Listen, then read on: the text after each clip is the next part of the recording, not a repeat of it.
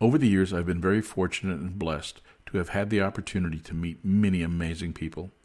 However, there is always those rare individuals whose love of life, tenacity, and that have that extraordinary will to succeed despite any personal setbacks and obstacles. In this podcast, you will get a snapshot of one such individual, Oli Cantos. Oli is the chairman of Respectability's Board of Directors. He has been active in the civil rights arena since 1990. He is a special assistant to the Assistant Secretary of Civil Rights at the U.S. Department of Education, attorney mentor for the American Bar Association Commission on Disability Rights, and a member of the United States Coast Guard Auxiliary. Oli's previous positions with the Department of Justice and the Bush White House administration are equally as impressive. Oli's resume and accomplishments are extensive, but it is his love and compassion for others that this podcast is about. After meeting and mentoring blind triplets, Oli Cantos decided to give of himself and adopt these three preteen boys from Colombia named Stephen, Nick, and Leo. By the way, did I mention that Oli Cantos is also blind and has been since birth?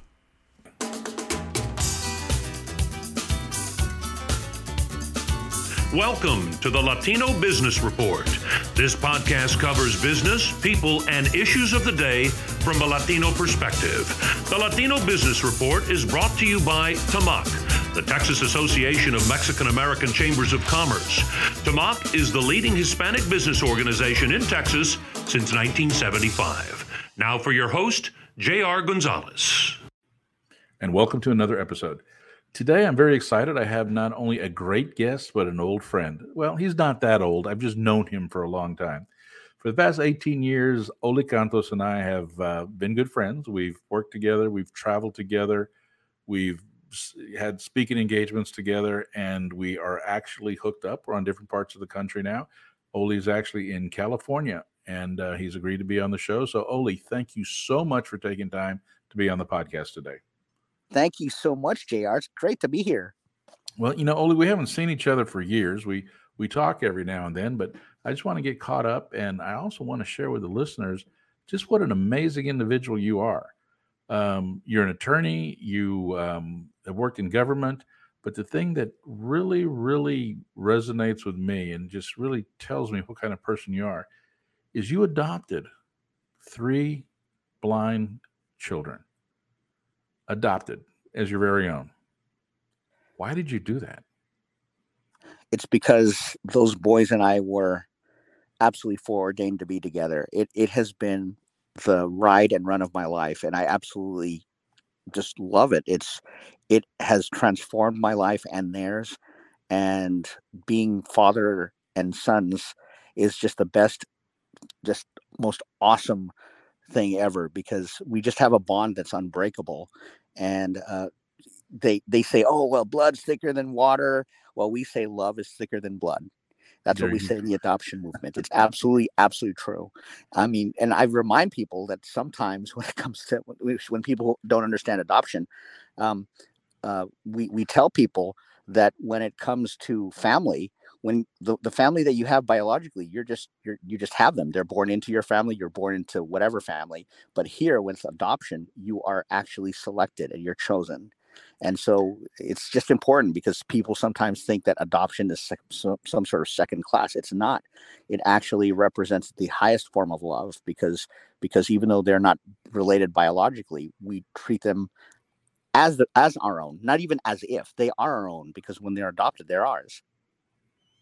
Well, adoption's tough enough, but the fact that, Oli, you're a single parent and you're blind yourself. It's mind-boggling as to how did, well, first of all, let's back up before that. So you were born blind. Is that correct? Or did something happen at the hospital? You've been blind since birth. Yep, that's right. And so you can really relate to these 3 boys. And we're talking about 3 boys, or triplets. I'm sorry, I didn't mention that. These are triplets. Yep, Leo, Nick, and Stephen. Leo, Nick, and Stephen. And so you have you adopted 3 blind young men or boys at the time that are triplets, and you're blind yourself. And just let's back up a little bit. How did you overcome? As some people look at it as a handicap, which you don't believe it's a handicap. I don't believe it's a handicap. It's just a situation that you learn to overcome. But you've accomplished some amazing things. I mean, not only in your childhood and growing up, but you're also an attorney.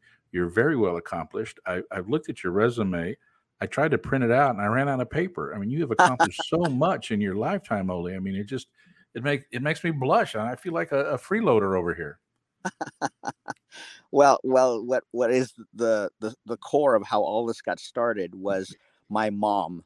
My mom and dad they've been married for 52 years, and through that time, my mom has been the driving force. She demanded and expected that I be just as accomplished as people who could see, and that was a lot of pressure on me. And to be honest, Jr., had no interest in wanting to be like everybody else.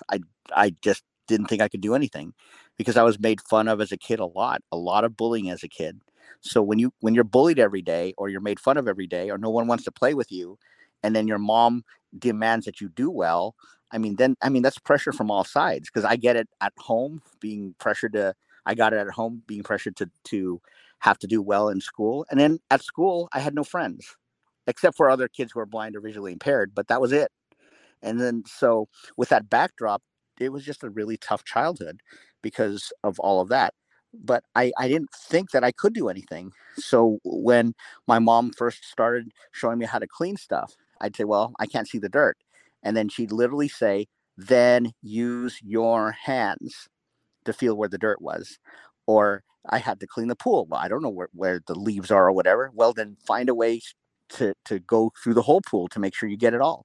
I mean, nothing of what I tried to make a bunch of excuses because I honestly felt that she was just demanding too much of me. I And bet you, yeah, especially in your teenage years, as any teenager, make an excuse for not to do housework or chores.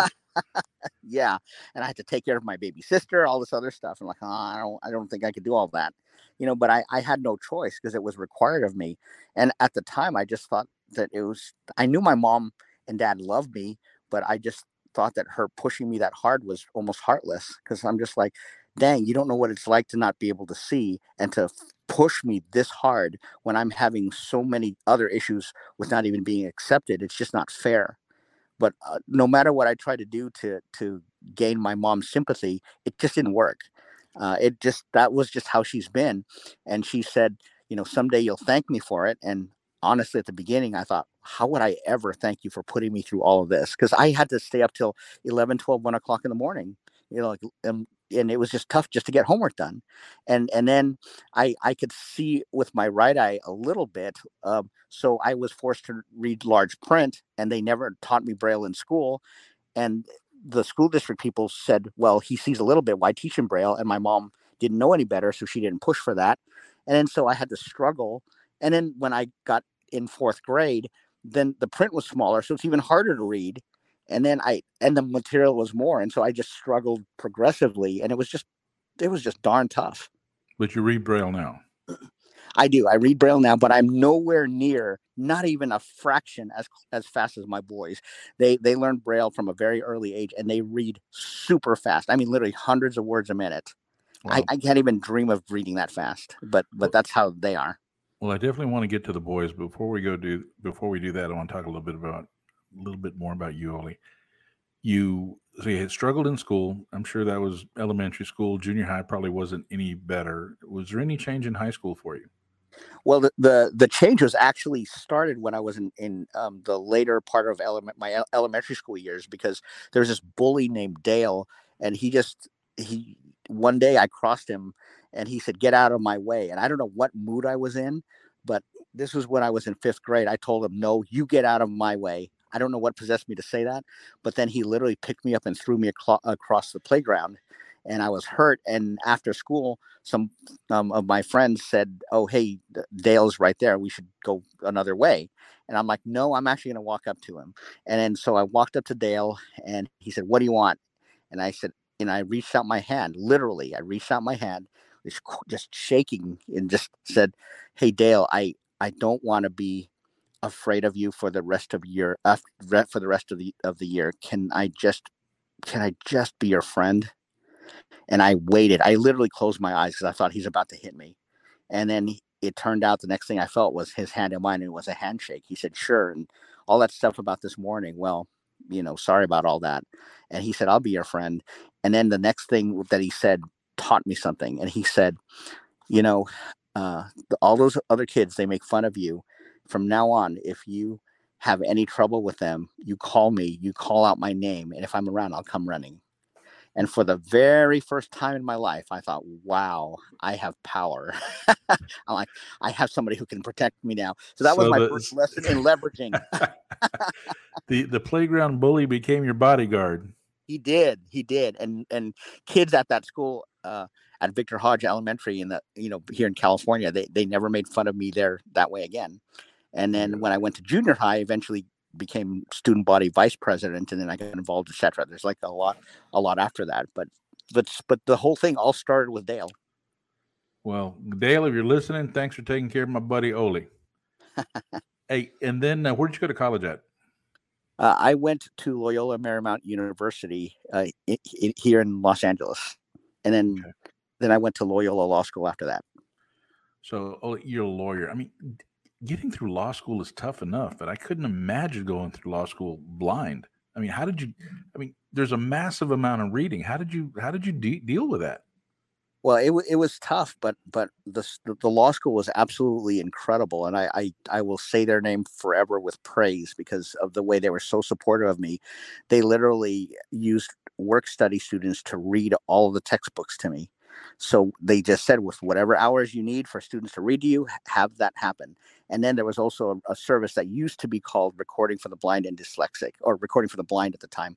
And then so there were materials on tape, and then anything that wasn't available on tape because they didn't have the right edition, then students would read that to me. So I would listen to hours and hours and hours of recordings. And then I would have a computer that had assistive technology on it, so it talked. So I would type out my notes based on what I'd hear on tape.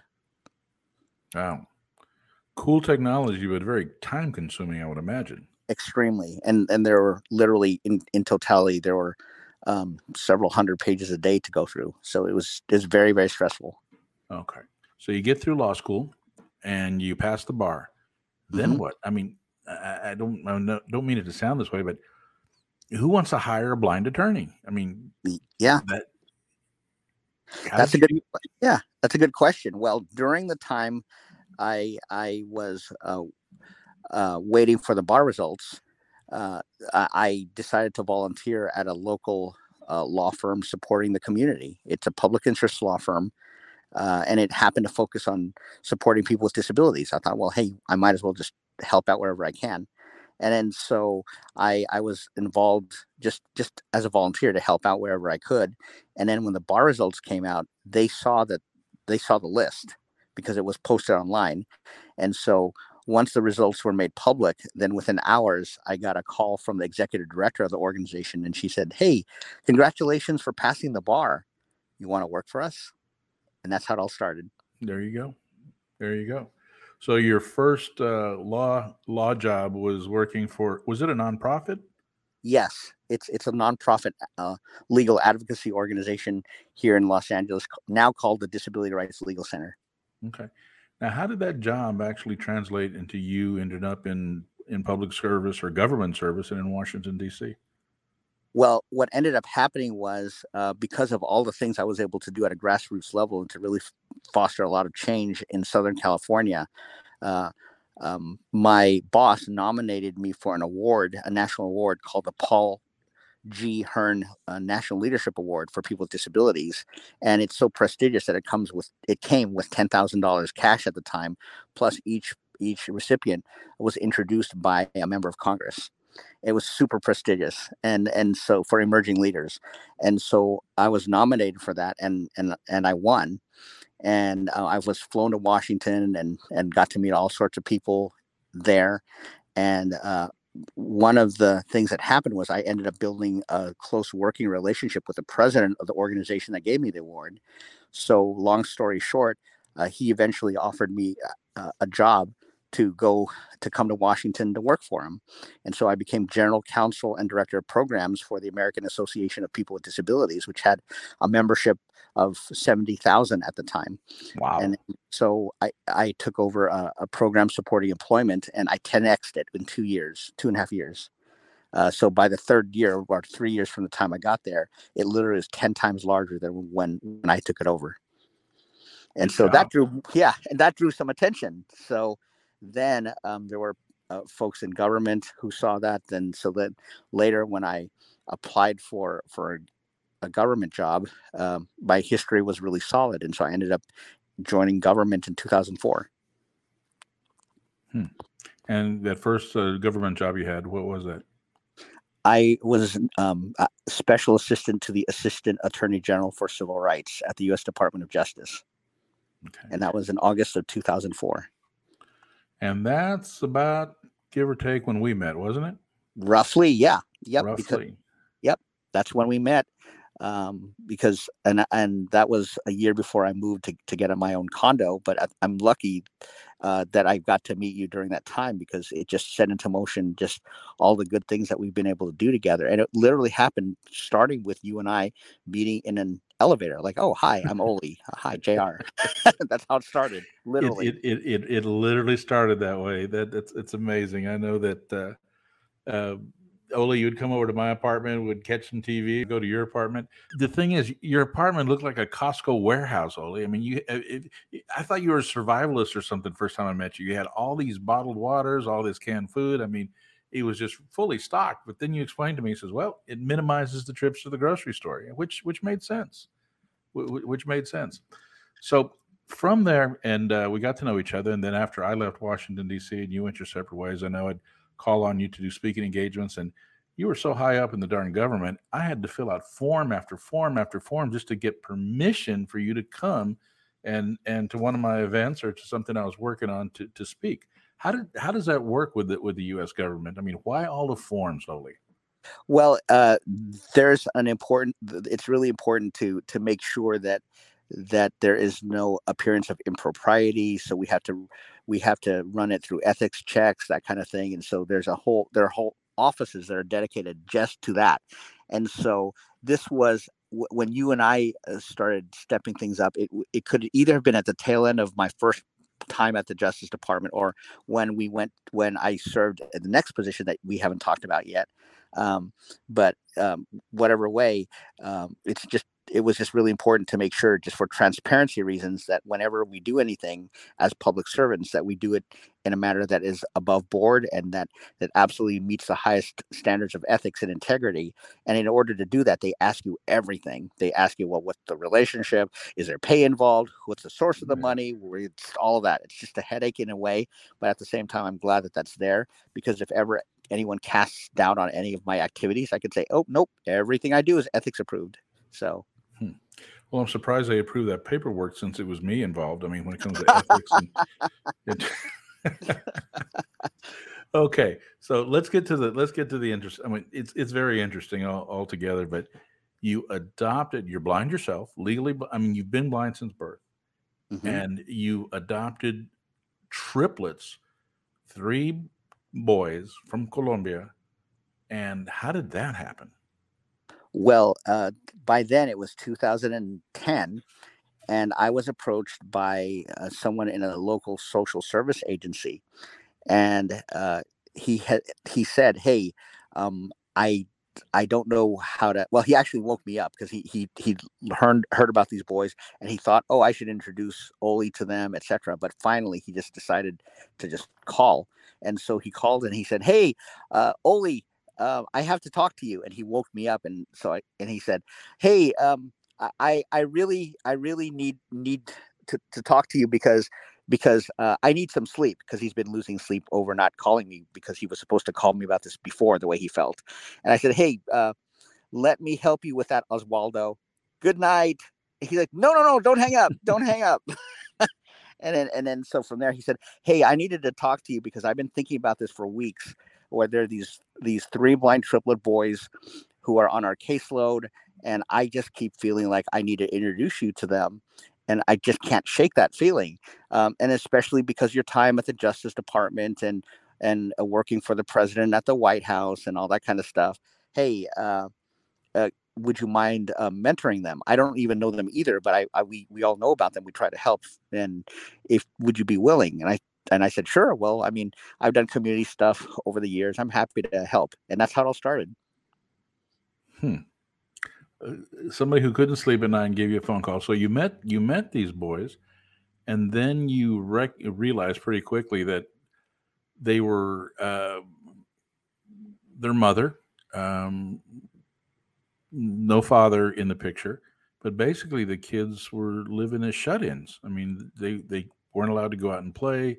They didn't do anything. They didn't have friends, no social interaction. They just basically, for what, 6 or 7 years, just sat every day and stayed in the house and watched television? Yes, and as an ironic parallel, they too were all victimized by bullying every day, and nobody wanted to play with them much. And so they had pressures of a different sort, where they were bullied at school and had no friends except themselves. And then they came home, and then they were shut in there, and there was nothing to do with watch TV, and that was it. And they weren't expected to do anything because there was no expectations of blind people in that house. And I mean, in fairness, because there was nobody knew anyone who was blind, so they didn't know what to expect. So they just didn't expect much. And so, but it was just difficult because it had a developmental impact on them originally. But eventually, from them being in my life, and I brought them out. I took them to the store, taught them grocery shopping, cooking, going out, doing stuff, doing active stuff, shooting guns, all sorts of things. I mean, I didn't teach them the shooting guns part. I mean, we all went together for stuff. So they got involved with Boy Scouts, and eventually they became the first blind triplets ever to reach the rank of Eagle Scout in the whole history of what was then Boy Scouts of America. They made history. Yep. Well, it sounds like you four made a lot of history. I mean, Oli, when you told me you were hanging out with these triplets, I mean, I said, okay, that's cool. I mean, you're a generous guy. I could see that. I could see where you could be helpful. But when you came back and said, hey, JR, I'm adopting these kids, I'm going in the back of my mind. I mean, I put a smile on my face, go, gee, that's really cool. But I'm thinking, are you insane? I mean, that's what my mom said. What are you doing? So, Oli, what motivated you? I mean, I can see spending time with them and mentoring them and teaching them, and all that's great. But why take that step? I mean, it probably cost you thousands and thousands of dollars and a lot of time and effort and headache to get these triplets and legally adopt them. Well, the driving force was that we knew at some point, the four of us knew that we had a bond far greater than just mentor and mentees. It felt that way almost from the beginning, and so we knew that we were predestined to be a family. We still feel that way, and so merely having them call me Mr. Oli and being a mentor to them just didn't feel right to any of us. So, I mean, there's a whole story behind how the whole dad thing happened. Because even far before the official legal stuff, they were calling me dad already. And it started with Leo. Okay. So that was it. And that just kind of was the icebreaker for you, or your just heart opened up and said, okay, and I gotta be their dad now. Yeah, and it was a decision. I mean, I knew it was going to be hard, and it has been.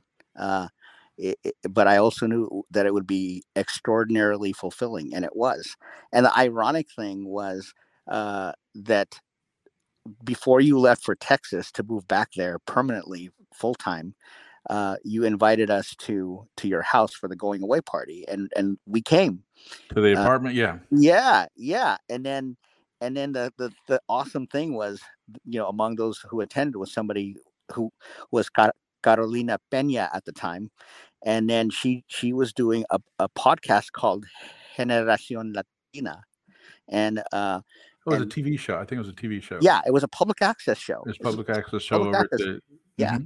And then so she brought us on there because she met us at your event, at your party, at your apartment, and then someone from there picked it up. They heard it. It got forwarded like 2 or 3 times, and it eventually hit somebody at National Public Radio, who then did a story on with a segment on there called StoryCorps, where every Friday they would do a story, and then that hit, and then that went to millions. And then one of the people who heard the StoryCorps piece worked for People Magazine. Then that hit, and it all started again. Had I not known you, none of that stuff with Carolina, etc., would have happened.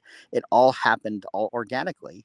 I mean, it's just wild. I mean, we never would have imagined. By now, 61 million people have heard their story. I mean, we keep track of the media impressions. And I have no publicist. Like people are like, oh, how did you get in People Magazine and ABC World News Tonight and USA Today and who's your publicist? I hope you told him because JR invited me to a party. I do tell people that. I tell people this, and I've actually utilized the story as to really just share the power of networking. You just never know.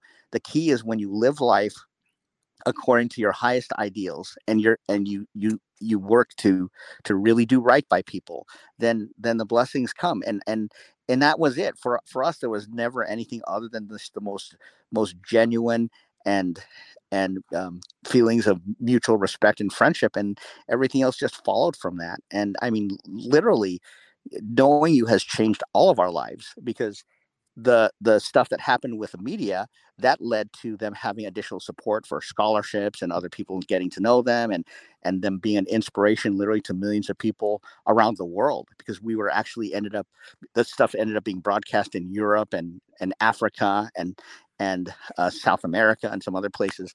I mean, we literally went global, and it all started with meeting you. Wow. Way back in the elevator, coming home late. Yeah, and a shout out to Carolina. I mean, I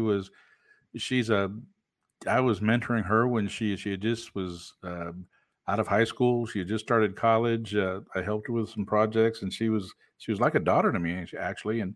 And I hated, when coming back, I kind of missed some of a lot of the friends I left, but that happenstance of you meeting her there and she meeting the boys, and that's just amazing. I mean, you said what? 61 million people have heard your story already? Million. Yep, because People alone was 40, and then World News Tonight is another 8, and then there was a bunch of other things thrown in there. So it's been a lot, and it's still happening. It happens. It's still happening. It's kind of growing on its own by itself. Well, now you can add this podcast, the Latino Business Report. That's probably another 5 or 6 people right there. I'm sure it's more than that. Yes, it's more than that. Okay, so what are the boys doing now? Well, now they're in college, and Leo actually he started working in high school, because I literally, among other things, I had the boys work for money before they turned 18, because I told them, look, you need to learn how to make money through working or entrepreneurship or whatever. And then so Leo's been working for the past 5 years, where he during the college year, during the time he's in college, he works 30 hours a week at this job doing federal contracting stuff, and then during the summers he does it 40 hours a week or 38 hours a week. And then Nick, he is wanting to go into real estate or anything business related, because his major is business. And then Stephen wants to work for nonprofits, learning how to work with grant writers, so that way he can help generate funds for organizations that need him. And he's also a former AmeriCorps fellow, where he supports kids from low income families. So now it comes full circle, because in the same way that I mentored them, now Stephen is doing the same thing with having been around kids who really look up to him. And that organization, that he was an AmeriCorps fellow for, actually gave him a Volunteer of the Year, not for being blind, but because of the ways that he positively impacted those kids' lives. Wow. Now let me ask you this, and I know time will change things, but do they still remember their roots? I mean, do they speak Spanish? Are they bilingual, or are they kind of lost a lot of it? The funny thing is I actually speak Spanish better than they do now, because I learned how to speak Spanish with their grandmother, and so my Spanish isn't at the accelerated advanced level, but I can get by okay, because all I did was speak to the grandmother in Spanish, And then so whenever they'd say stuff, I would literally tell them that's grammatically not right. You don't say it that way. And so, but they came to this country not knowing English, so it's funny how things change. Yeah, it'll tend to do that. Now, one of the things that I just find fascinating, Oli, is that in your life experiences, you never cease to amaze me. For the listeners out there, I'll just relay this story. I was talking to Oli one time, and he goes, "Hey, JR, guess what?" And I go, "What?" Because you wouldn't believe what I'm doing now. I go, "With you, Oli, no telling what." He goes, "I'm in the Coast Guard." I go, "What?" So share with us that story. How in the world did you get into the United States Coast Guard? Well, I was at a convention of the National Federation of the Blind of Texas, and one of the attendees, his name is Rob Dittman. He came and he was dressed in a Coast Guard uniform, complete with a lot of awards that he was wearing from all of the things that he had done. And I asked him, I'm like, how in the world are you part of the military? And he said, well, the United States Coast Guard Auxiliary is the volunteer arm of the Coast Guard, and we get, meaning the auxiliary, get to have similar duties and responsibilities, and we hold different positions. I'm like, I want to do that. And so I came back to Virginia after that convention, and I got things rolling, and then eventually I ended up serving as the attorney for the 5th District Southern Region, covering several states, where I had to do a review and approval of contracts, all that kind of stuff. And it was wild. And the thing is, my very first position in the Coast Guard, I was a 2.5 stripe. So I was the rank equivalent of lieutenant commander. And I thought, oh my gosh, that's the coolest thing ever. I'm just so honored. I'm a patriot. And to be able to serve in uniform, I literally cried. I just was so grateful to be able to serve. That's amazing. But if my memory serves me correctly, don't you get seasick? Yes, that's the ironic thing. I did Coast Guard stuff, but I preferred to stay on land, because if I'm on some small boat, the big cruise ships are fine, but a small boat, I get seasick after a while. So I'm perfectly happy to just stay on dry land. Man, I mean, that one threw me for a loop when you said you were in the Coast Guard. But okay, so Oli, what's next? Well, among other things, I am now running locally for a city council here in West Covina, California. I've never run for office before. I've gotten appointments from presidents of the United States, and I've done other things, and at the federal level. But I've done some state stuff too. But I've never been an actual elected official. And here in West Covina, my parents have had this place for more than 47 years. So I've grown up here since I was 5 or 4, and so. Especially with the mentor who I have, his name is Steve Herford. He really, he was one of, I met him back when I was 21 years old.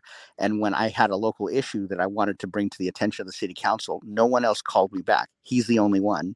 And that's what inspired me to realize that I could make a difference by advocacy. So fast forward now that I'm here in California and that my employer allows me to stay here full time. So even after the pandemic, I get to stay here. That allowed me to run for office here at home where I grew up. And that's what's happening now. And so I'm just excited because we're building an infrastructure. We have a campaign that we're seeking contributions because this stuff is expensive. Yeah. But it's been really incredible because there's been a lot of enthusiasm for this, and it's a nonpartisan election. In order for me as a federal employee to run for elected office, it must be nonpartisan. Because you had to get permission for that too, I'd imagine. I did. I had to. I mean, talk about some paperwork.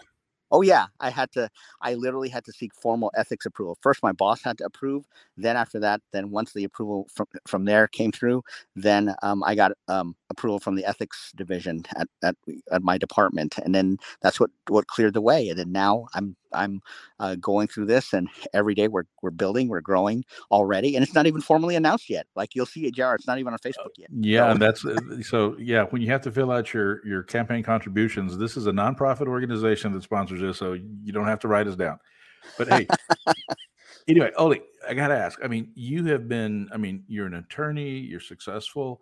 You've worked in government. I mean, some of the areas of government, another step or two higher, and you would require Secret Service to be with you. I mean, you've had some high level jobs, and now a local city council. Why? Oh, because I love making a difference and I know here how to get things done. I really do. So any local political tactics, intimidation, name calling, I'm like, I've worked for the president of the United States. That stuff just does not faze me. After everything that I needed to learn through being thrown in the deep end when I was at the White House, and everything that I've gotten to do since then, this stuff is nothing in terms of that. And the other part of it is that I know systems really well with my areas of expertise, and I know that I can really bring a lot to the city, and I'm eager as someone who's a grassroots activist anyway, to continue to do grassroots stuff, but also to have a seat at the table, literally at the council table, and to really push for positive changes, and to rally people around us throughout my district and other places, so that way we can really help make a big difference together. And I know I can get the work done, and I know that it'll be a blast because I like having fun with what I do, and I also work across different party line, different.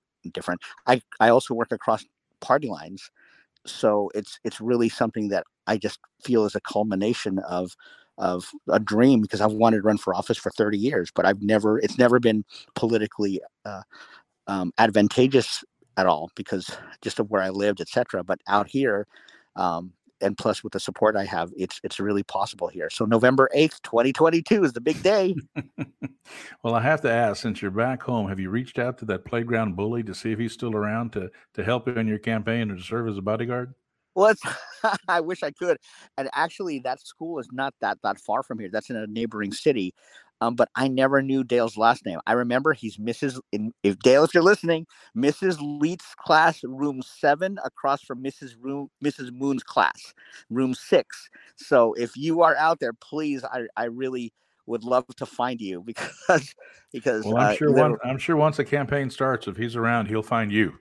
Oh my gosh, I hope so, because he turned out to be a good friend, and then it turned out he wasn't such a bad guy, like all that stuff with the bullying and all that. It's just, everybody, when they know that they can have friends, it brings out the best in them, and I really do think the world of him with how things turned out. Yeah, well, that's a great story.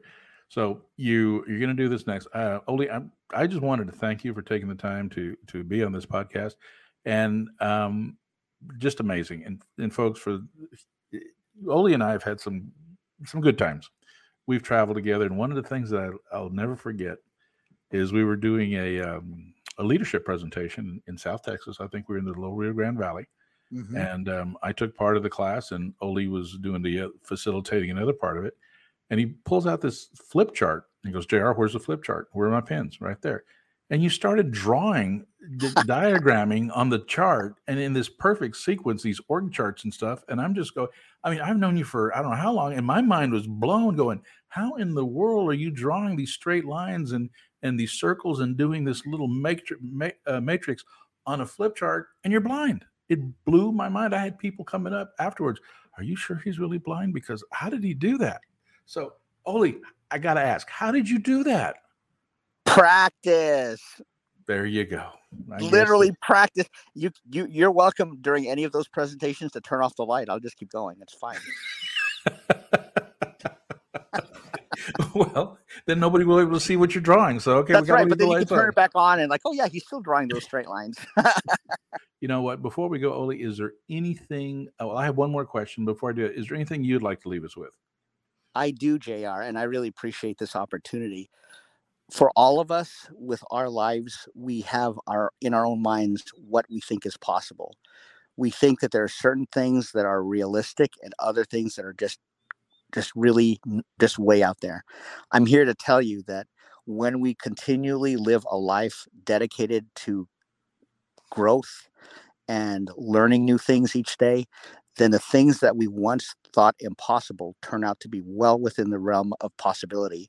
So the thing that I would love to call upon all of us to do together is to look at our own limited beliefs and expectations in every area of our lives, whatever they may be.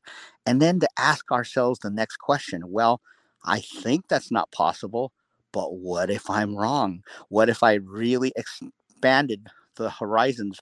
And what if I found a way to go way, way past what I think is possible? And when we always have that question in our minds, then what ends up happening more often than not is our ability to grow beyond our wildest imaginings. And that's the message I'd like to leave, that basically when it comes to each of us, we have an inherent God-given potential, and our duty each day is to maximize each day, serving others along the way, and also being there for our loved ones. And if we do that, then it's a life well lived. That's a great message, Ole. It really is. Thank you for that. And the question I did want to ask you is, let's best of luck in the campaign. For the listeners, I'm going to put some on the podcast notes. I'm going to give some ways to reach Ole so you can learn about him a little bit more, and maybe put some articles about the boys on the podcast notes as well. But Ole, would you be amenable to maybe after your campaign and hopefully after a win, and when things slow down, is let's do this again. Let's get you back, but let's get the boys this time. Let's get the boys and let's get them on a podcast, because I would like definitely to hear a story from their perspective. Oh, that would be great. Yeah, they love that. We have a lot of fun together as a family. And sometimes, especially what's happening more and more these days, they're doing things on their own without me. And that is like the highest form of success. When it's one thing for me to say, hey, boys, do this, do this, do this, do this. It's another when I turn around and they're already doing stuff that I never asked or instructed, and they're growing into their own. And for all of us as parents to be able to have our children rise to the successes that we know to be possible for them, that's just the greatest joy. Absolutely. Ole, give them my best. It's been years since I've seen them. And folks, you've been listening to the Latino Business Report with J.R. Gonzalez as your host, and our guest has been Ole Cantos. You can listen to this podcast anywhere you listen to podcasts, or please visit our website, LatinoBusinessReport.com. We have a blog there that we just started. And if you like what you hear, like us, follow us, and let us know what you think. Guys, till next time.